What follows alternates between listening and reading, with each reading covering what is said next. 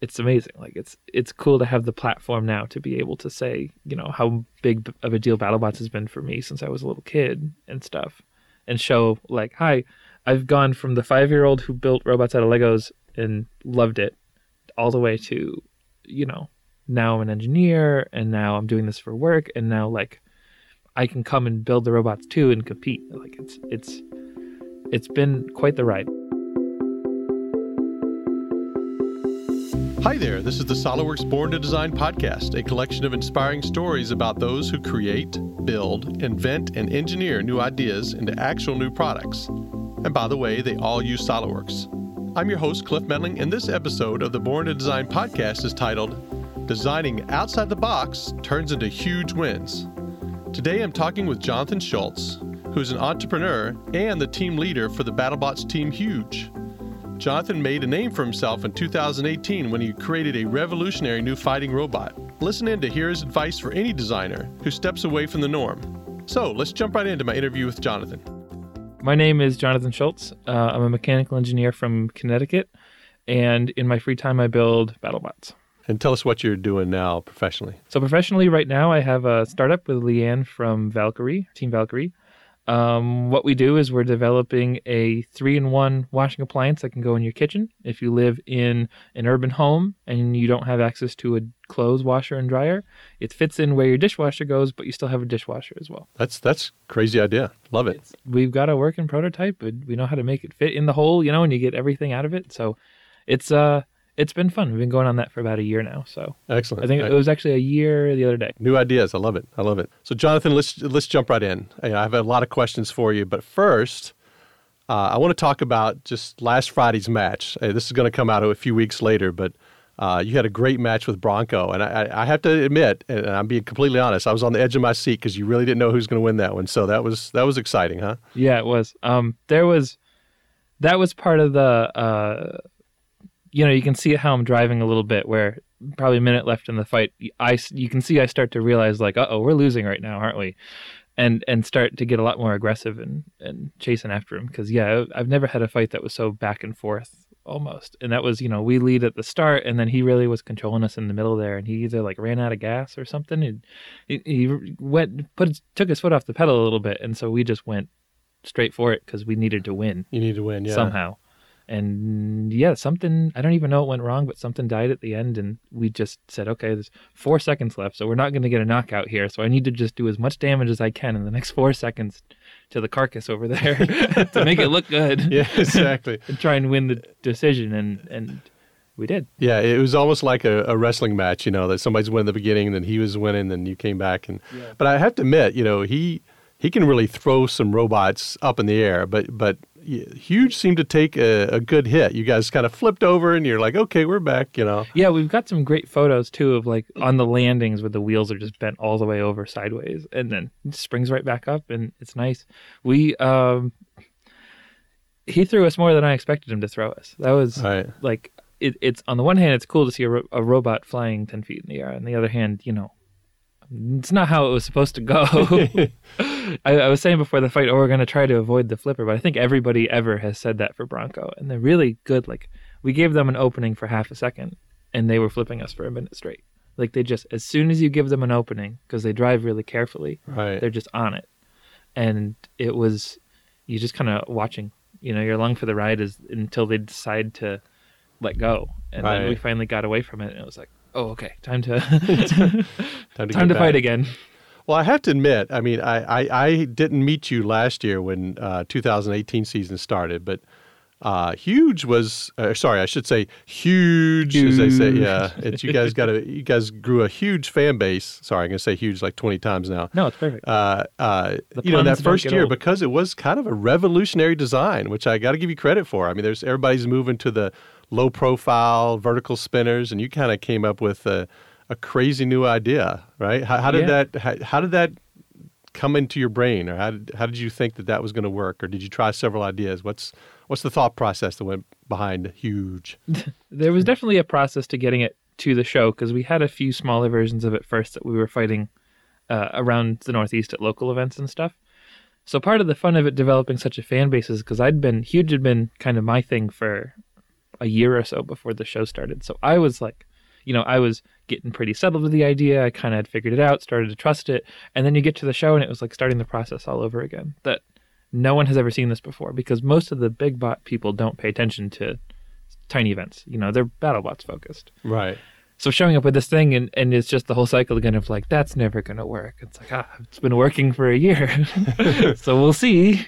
But yeah, the process really was, I had built for my senior project from college a small vertical spinner. It was shaped a lot like Brutus from last season, like a 2-wheel drive bite force, like it was conventional wedge with a vertical spinner. And it was worse than every other wedge with a vertical spinner that was at all the competitions. And I got mad because it was going to take me like I had this fresh robot and it was never going to be good unless I completely rebuilt it and spent money again, because it wasn't shaped right compared to all the other ones. Interesting. And I just said, how can I beat this? Like this robot specifically. And I had seen a robot on Robot Wars in England with the giant plastic wheels, but it was a different weapon type. And I saw the wheels and I had the vertical spinner set up already. And I was just like, that could be something if you put them together and figure out how to hold it together in the middle and everything like that. So I built a prototype out of just a bunch of leftover parts from the vertical spinner that I'd built before. And it worked better than the vertical spinner I built before. So like I showed up to an event, everyone was caught completely off guard. I win my first couple fights and I ended up getting second place. And the overwhelming response was, okay, your first robot was cool, but like this is your thing now, right? Like you're going to keep building these. And then it was about 1 calendar year from that like coming out party almost to a string up of BattleBots. So it was we were very green still. That was only like the 3rd or 4th robot we built at BattleBots last year. Really? Okay. And you can see it, feel it closely. And it did well. What was your record last year? 3-2. 3-2, yeah. So yeah, it was 3-1 in the fight nights against Sub-Zero, Free Shipping, and Chomp, which are all like incredibly experienced teams. All of them have titles to their name in other events. And it was like seeing all of these people I knew already and then fighting them and then beating them was like, it was incredible. And then we met Ice Wave and that didn't last very long. And then, and we got ripped in half. And then we were so damaged we fell in half against Bite Force in the playoffs. But it was like, we decided, as like, man, we have so much potential in this idea because it seemed to be working pretty well. And then we spent the year, and you can see it in the current Huge, it's so much more polished than last year's, of just, we know what we're doing and we know how to build it correctly. We know how to design it correctly. Right. The wheels were different. They definitely looked more like they could take more of a hit. And last year was a bit hopeful, right? But it held up, but it was hopeful. But it was a great design, but I still have to admit, I love the eyes that you put on there. It builds a little character with the robot, right? Yeah, personal connection there. And it really, like, BattleBots will talk sometimes about how they want, they don't want a robot that's boring. They want some character to it. And, right. And I just love that because we have the eyes, and they're so like giant. Right. And they're so bold. It really is just 2 metal boxes behind the eyes. But they're okay with it because the eyes are such a cool like brand almost. It's a brand. Absolutely. You're building a brand. Yeah. Yeah. It is definitely a revolutionary design. I'm obviously you're here but I'm also a big fan. And I remember last year I went to a watch event and met you for the first time at the end of the 2018 season. And if you haven't seen these things in person, even the smaller ones, they're really large robots, and Huge is just, it really is huge. So it doesn't fit through any doors. Yeah. You have to completely take it apart to get it in the car to go anywhere. Well, I know it's a tight community, and everybody's, is everybody? Oh, yeah. I've talked to obviously several BattleBot team leaders, and it's interesting. They all say that we're fighting each other's robots, but it's not personal. No. It's a great community, and when somebody's robot's down, there's always somebody willing to help them out. And you were mentioning earlier, we talked that there's so many different expertise in there. So in the pit, talk a little bit more about the pit, that environment of the pit and what that is. Yeah. I first want to mention also teams helping teams is, this was a little bit before we actually fought Gigabyte, but we were having some trouble before our first matches with our belts were too loose. And they actually gave us not just like parts, but they gave us the CAD of how they were doing their belt tensioning and said, here's how you can make belt tensioners. And they taught us how to fix our robot live in the pits. And then, 2 fights later, we ended up fighting them and beating them. But whoops, yeah. Thanks, guys. But I mean, they were great. Everyone was great. It's a beehive of incredibly nice people. Is really like nice and capable people, because everyone who's in that building has the skills to project manage and design a competitive top tier BattleBot, but also that like instinctive, impulsive urge to just be like, man, that's really cool, and I want to do it. Like they that passion too, and it's so rare to find that person with the combo of the passion and the skills to do it, that everyone in the building is fast friends because we're all pretty similar. We're all cut from the same cloth for the most part. So yeah, it's just. And what is that cloth? What designers? Insane. No. Yeah, it's a lot of. I compare it to art a lot. Like everyone has because it's something you want to produce, and it comes from inside you of just like I want to build this thing and I want to see it do well. That it almost compares more favorably to like the artist vein a little bit. Okay. But then everyone, as you mentioned, everyone learns what it takes to bring their idea to life. Like Mark from Icewave, he wanted to make a gas engine spinner, so he figured out how to make a hot rodded like concrete saw engine, and you see his pit and it's full of engine parts, and it's full of he knows small engine repair, and he can do all this stuff. I don't have a clue any of that. Yeah. But I know how to use the plastic perfectly, whereas I see other people using plastic in the wrong ways that aren't using its strengths correctly. And then there's the teams with pneumatic weapons, and they're over there rebuilding valves and stuff. I don't know how to do that, but they know how to do it perfectly. And then the hydraulic teams have their own things that they know, and there's teams using different technologies for weapon and drive and brushed or brushless motors, and they all have like their little like knowledge base. So everyone's kind of cut from the same cloth, but we're all at such different points once we get to the filming that you wander through the pits and you can just ask questions and pick up so much more knowledge. I think that was part of how we had such a big improvement from season 3 to season 4, is being in that environment, seeing the level of the engineering, meeting and talking to people. We got a lot of the ideas that we implemented in the robot for this season from people last year. Oh, interesting. Of just saying like, hey, have you thought about this? It's like, no. Like, yes, we should do that. Yeah. That was like the new design for the center was adapted from something that we learned from Team Scorpios, because they were pitted next to us last year. And I like to say the best way to learn something is do it wrong in front of someone who knows better, because they'll correct you. Yeah. But that was a lot of last year. Is just like we were learning as we went, and they were really, kind and welcoming, because they knew it was someone new to join this community of crazy people and, really passionate people.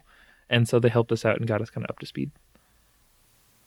That's great. That's great. Yeah, I know. It seems like everybody talks about the environment, the pits, and what a positive community it is. Right? Yeah, you wouldn't expect it to be so collaborative. Right. Like collaborative, better word, yeah. Yeah. There's always stories out of like Formula One and NASCAR and stuff where every team has their secrets. They keep all the stuff secret. I expect BattleBots to end up there someday, once things get really serious, but it's at the point where it's still a passion project for most of the people involved. None of us do it as a job. Right. So people are a lot more likely to share details of like, oh, that motor, I know that motor. If you do blah, blah, blah, it'll stay alive. If you don't do that, it'll burn up in a fight, and just sharing tips and stuff like that. Whereas in Formula One, you see it like they have people employed on the teams whose job is to go take pictures of the other cars to try and figure out how they work and stuff. Exactly. Maybe someday, but I enjoy it more the way it is now.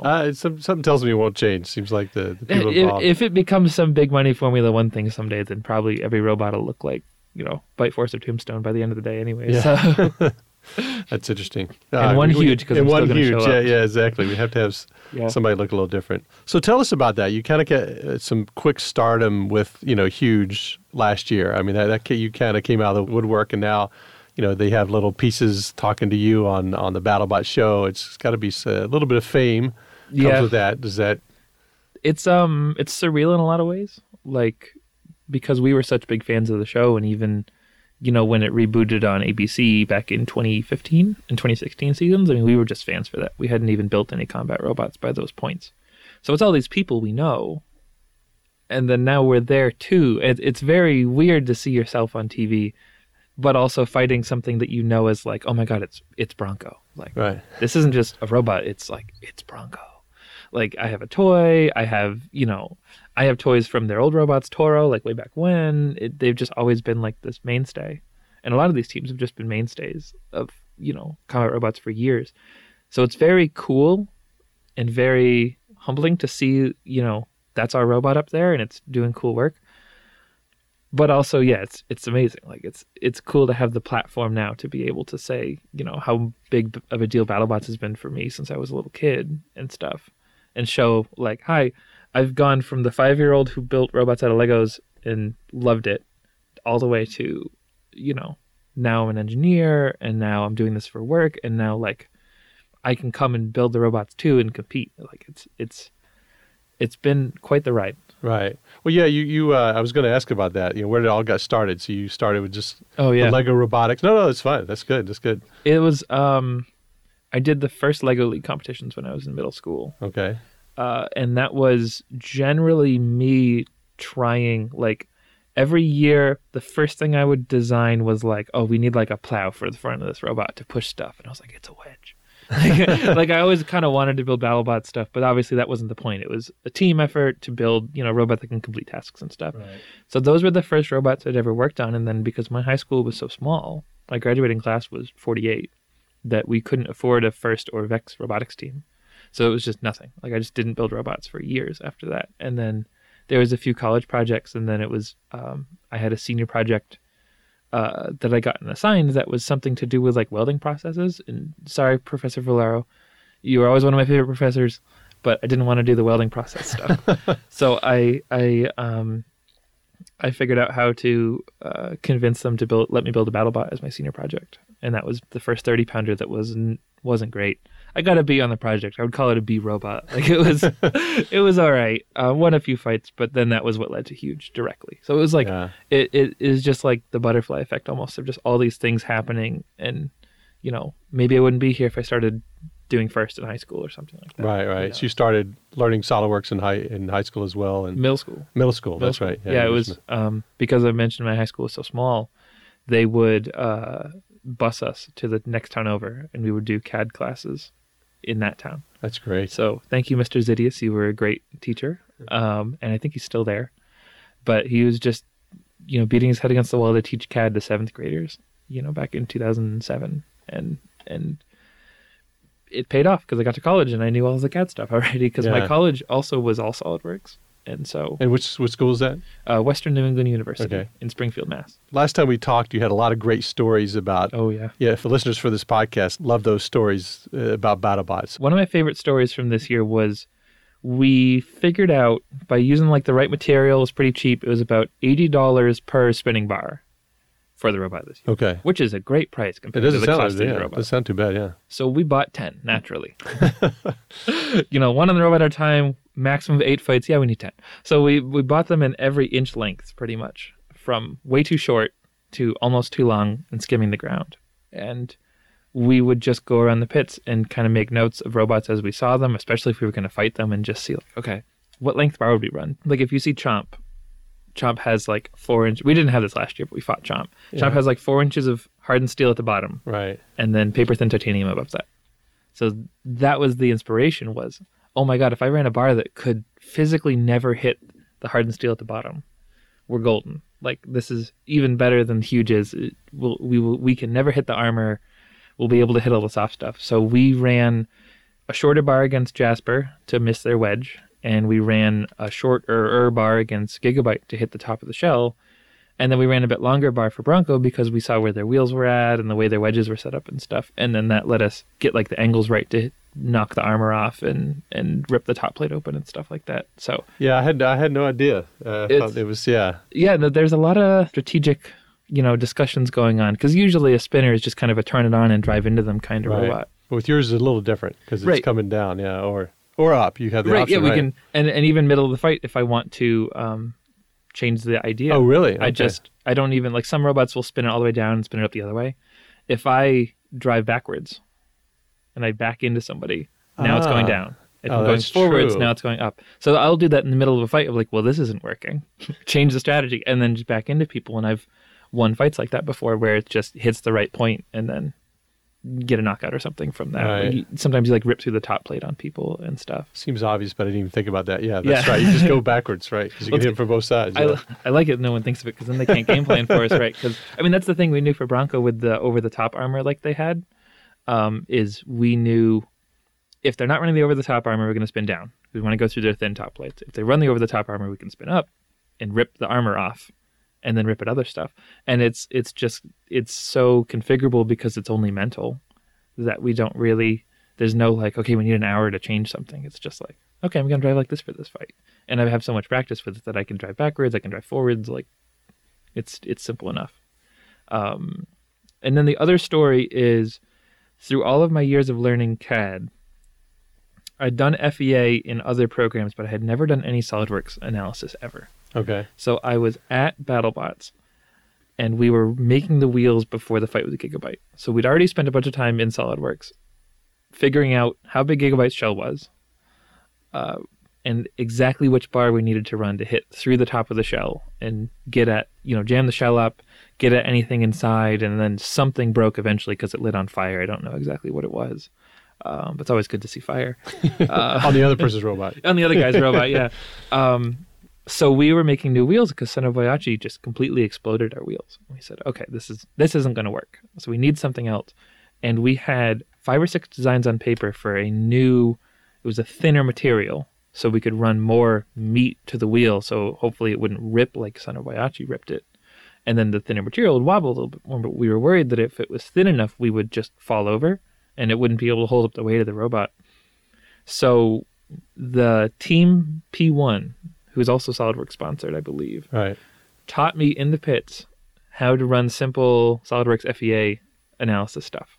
And we were able, I mean, obviously I don't know how hard a robot hits, but doing it apples to apples, we were just able to compare all the designs we had on paper that we were debating of like, okay, this will be the stiffest or this will be the stiffest, just to find a wheel that wouldn't fall over as soon as we put it on the robot. And we ended up finding the design we ended up using. It was just barely as stiff as last year's super paper thin hopeful wheels. I figured like, okay, it didn't fall over last year, so we'll be okay, right? And doing that comparison helped out because once we got the wheels on the robot, we kind of tip over at some point in the fight, and it takes a second to bounce back, but it does. It does, bounce back. I mean, that'd be a hell of a way to lose. You get the shell jammed up there on fire, and it's like, oh, what happened? It fell over. So we, there was the Gigabyte fight was the most game plan fight we ever had. I mean, we had nothing was broken after Jasper, so we really just had 2 days to sit there, and idle hands make more work. So we had 2 days and we're just like, we should reconfigure everything. And we just spent so much time thinking about it and game planning that it all worked out really well in the end. And you kind of designed a fake Gigabyte in SolidWorks to kind of test it out. Yeah. And they showed it on the show too. I was a little ashamed almost because I didn't design it in any kind of nice way using motion studies or anything. It was literally a 2D sketch of the outline of the shell and then a big pile of concentric circles for our wheels and all the bars. And I would just click the unconstrained sketch and just drag it into the constrained Gigabyte sketch until one of them lined up the way we wanted it to. Because it was just a tool, we weren't trying to make anything nice. We were just like, okay, I have 6 hours to make this decision. I need to know now what is going to line up.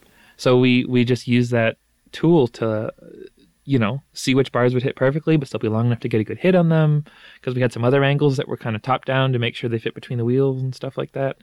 And we settled on a decision, put the robot together, and it all worked out really well. That's great. We have one of the weakest spinners in the field.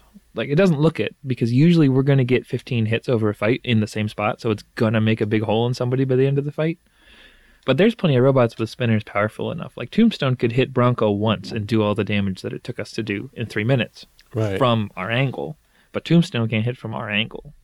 So we have to game plan for that, or we're just going to be throwing ourselves, with the wrong length bar into their toughest armor, and it's not going to achieve anything. Right. So we watch a lot of video stuff, try and figure out how people drive, how the robots work. We watch any old shows that they were on or anything like that, and then just a lot of sitting and planning and thinking, and I mean, you can see it on the show in the Bronco fight. We hit the front of Bronco like 2 or 3 times. We hit the side of Bronco that I had started to rip a hole in like 6 times. Yeah. Like, just once I see that hole, it's just like, okay, new game plan. Right. Keep aiming there. Because Right. like, if I can't get deep enough to break something in there, well, I'm not going to get deep enough somewhere else. So, Right. so Well, it was even they just did some chasing. game planning. They put on some extra structures. Oh my God, yeah. To try and That was combat something. you guys. Yeah, yeah. I'll give credit to them because it worked really well. Like, they otherwise I think would have just drove straight under us, which is what we wanted.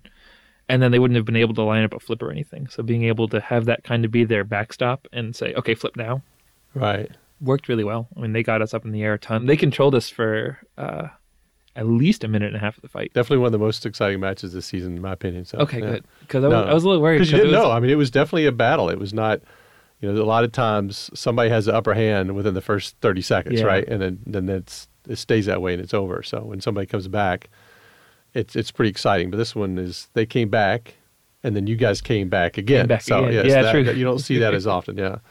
It was, yeah, it's something I've not complained, but once you've been in the show, once you've seen literally every fight at least twice, because we're at the show and then we watch the show, Right.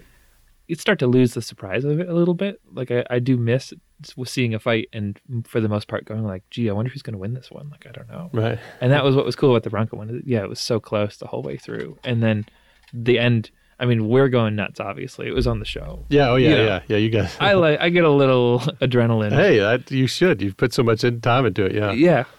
But it's also like that last 15 seconds was like, that was the only thing that changed it from being a coin flip at best for us. So, having it go so well at the end and then we just like, oh my God, like we got it. Like we have to have got it. Yeah. Yeah. And It seemed pretty and- clear at the end. Yes. Yeah. Yeah. I love these stories, and I could tell them all day also. Yeah. So. Hey, I have one last question. What's next for you? What's next for John? For Jonathan or for Huge? For both. Yeah. Ooh. For Huge specifically, we know from this season that we're onto something. Like we're fighting really top tier stuff. It drives a lot better. The weapon's still pretty good. What we want to do is fighting Sanoyachi, we still saw some damage from the hits to the center, so we know we can update that and get it even stronger. And otherwise, we just want some more weapon. Like, there's a lot more places I think we can cut weight in the design. Last year, we cut about 20% of the weight out, and then wow. it all went straight into armor and the wheels. So this year, we're a tank. Last year was a bit hopeful. But getting more weapon on it, like, at one point in the Bronco fight, they just rushed the spinner, which would have been my strategy for the whole fight if I was driving Bronco. But they just rushed the spinner, and it just comes to a dead halt, and then they flip us. And it didn't damage anything, and I was like, uh-oh. Like, that's when I saw it, and I said, uh-oh, we're going to lose this fight. Like, if they just keep doing that, we're done for. Right. And they stopped, so we won the fight. But, yeah, seeing that is a wake-up call of, the armors are getting more serious. Everyone ups their game every year. And what was enough weapon last year was not enough weapon this year. And we made it work. With Gigabyte, we got the right shot and the right point that they didn't expect. With Bronco, we were able to outdrive it, basically. And with Jasper, it was enough weapon, we hit it hard enough that it died. So we just know if we can hang a weapon like Bite Force, or hang a weapon, maybe even hopefully like Valkyrie Tombstone, like some real powerful thing in the middle, and take what we learned from the Sanoyachi fight and strengthen the center enough to take that kind of force. Like, now it's not going to be that I need to carefully tiptoe for 3 minutes to get you. Now it's going to be like, we're coming. We're coming. And that's what I want. I want to be, I'm tired of, I don't think we get a lot of the control and aggression points in most of our decisions. I'm tired of that. I want to be able to take it to them. All right. So watch out. Huge is coming at you next year. Huge is right? coming a little bit faster, a little bit stronger, and that's the goal for next year. Yeah, good. I can't say it's not working this year, though. I'm happy. Yeah. I know we don't know I don't know how it's going to end up, but we're just in September now. Right. 3-1 right now, though. So I would say, good. we fought some really. I mean, Jasper is a tank, Gigabyte's a legend, Bronco's a legend, Sanoyachi's a legend. That they were the bottom of my list to fight. I don't think there's any shame in losing to the last person you want to fight. So one last question for you. Advice. If you were talking to younger Jonathan, maybe that middle school Jonathan, or somebody like him, somebody who's maybe interested in BattleBot stuff, what advice would you give them? The first piece of advice I would give specifically teenage Jonathan is don't be so broken up over not getting into the perfect college that you wanted to get into. Like, it'll be okay. Like, that's good advice. It is what you make of it more so than where you go, by far. And Western New England University was great to us, and it is not a high-profile school in any way. And it really, there's still the opportunities anywhere to. They had, the Formula Baja team. So if someone wanted to build cars, you could build cars there. And they had enough of a shop to let me build a BattleBot there with a lot of help from the machine shop guys. It was really just, it is what you make of it. Like, it is one of the things I've learned because I've only been an adult for a couple of years. Is you're not going to have time for anything. If you have time for something, you got to make time. Or if you want time for something, you have to make time for it. And I think it was the same way for colleges. If you really have the passion to build robots or the passion to build a car or anything like that, is you've got to carve out the time from something else and make it happen. And no matter where you go to school and stuff, you'll be able to do that. You'll find a way, basically. So that's the biggest piece of advice I'd give to younger me. And then otherwise, if you're an engineer in engineering school, go hang out in the machine shop. Like, at least my school did not teach a lot of machining. And then that kind of trickled down into, I get into the real world, and I don't totally know how to make stuff. Like, I conceptually know how to make stuff. But that real practical, like, knowing how to design something to be really simple and easy to make had to come more from experience. And just go hang out in the machine shop and pick up some stuff. Try and make something. Try and help out with something, or just see what's going on. And learn those skills, because they're going to help you a lot once you hit engineering and in the real world, so to speak. Because, even if you're working in I worked at a fuel cell company my first job, a hydrogen fuel cell company, and they were great. You wouldn't think I'd need to know much machining there, but, I need to make an adapter. I need to, make a frame for something at a 80/20. Like, those skills that I learned mostly through the robots and a little experience in school were just as helpful as the things that you spent a ton of time on in school, just because it's something that once you have the tool, you're going to use it so often. I think those are two excellent pieces of advice. I couldn't agree more, but it's good to hear it from you. So excellent. Well, Jonathan, I have to say, I'm very impressed with where you're going. I think this is great. I think we're going to see great things from you, and I hope so. Or should I say, some huge things from you in your future? Sorry, I had to throw it in there. No, you don't I'm sure stop. You get that all the time. I still love it. If I didn't find it funny, I'd name the robot something else. Yeah, so. Well, it's a perfect name. Any final thoughts? Anything you want to? Biggest final thoughts is just, if you want to build stuff, go build stuff. Like, you don't have to build a whole robot as your first build it project at all. You can make tools, you can make, all sorts of stuff. Just if you have the urge and the drive to do it, you can build a Beetleweight robot for $500. You can build other projects around the house. Just do something. Because otherwise you end up with you just want to build stuff and you don't really know where to start. And there's so many resources online. There's for BattleBot stuff, the team behind Minotaur has released an entire book on how to build robots. Literal book. It's on Amazon and the PDF is online. And Charles Guan from Overhaul has an Instructables article called How to Build Your Anything Really, Really Fast. And it is an incredibly detailed article about how just to build anything with the same kind of set of tools really, really fast. And when I'm talking about the, having to learn a lot of the skills and building stuff quickly and somewhat out of the school environment and not really in my work environment, because I was working on fuel cells, which is a lot more detailed, stuff than giant big plastic robot go bang. Those were two great resources for me. So, giving those a read through is a great way to get anybody started in combat bots. And then who knows? I mean, I've got all sorts of other projects I want to work on. And once you have the skills for combat bots, you can make anything in like the RC world, electronics, drones, like it's all excellent. Hopefully some, 14-year-old kid out there will see it and read it, and then I'm sure they'll beat will me be in 10 years or something. Yeah.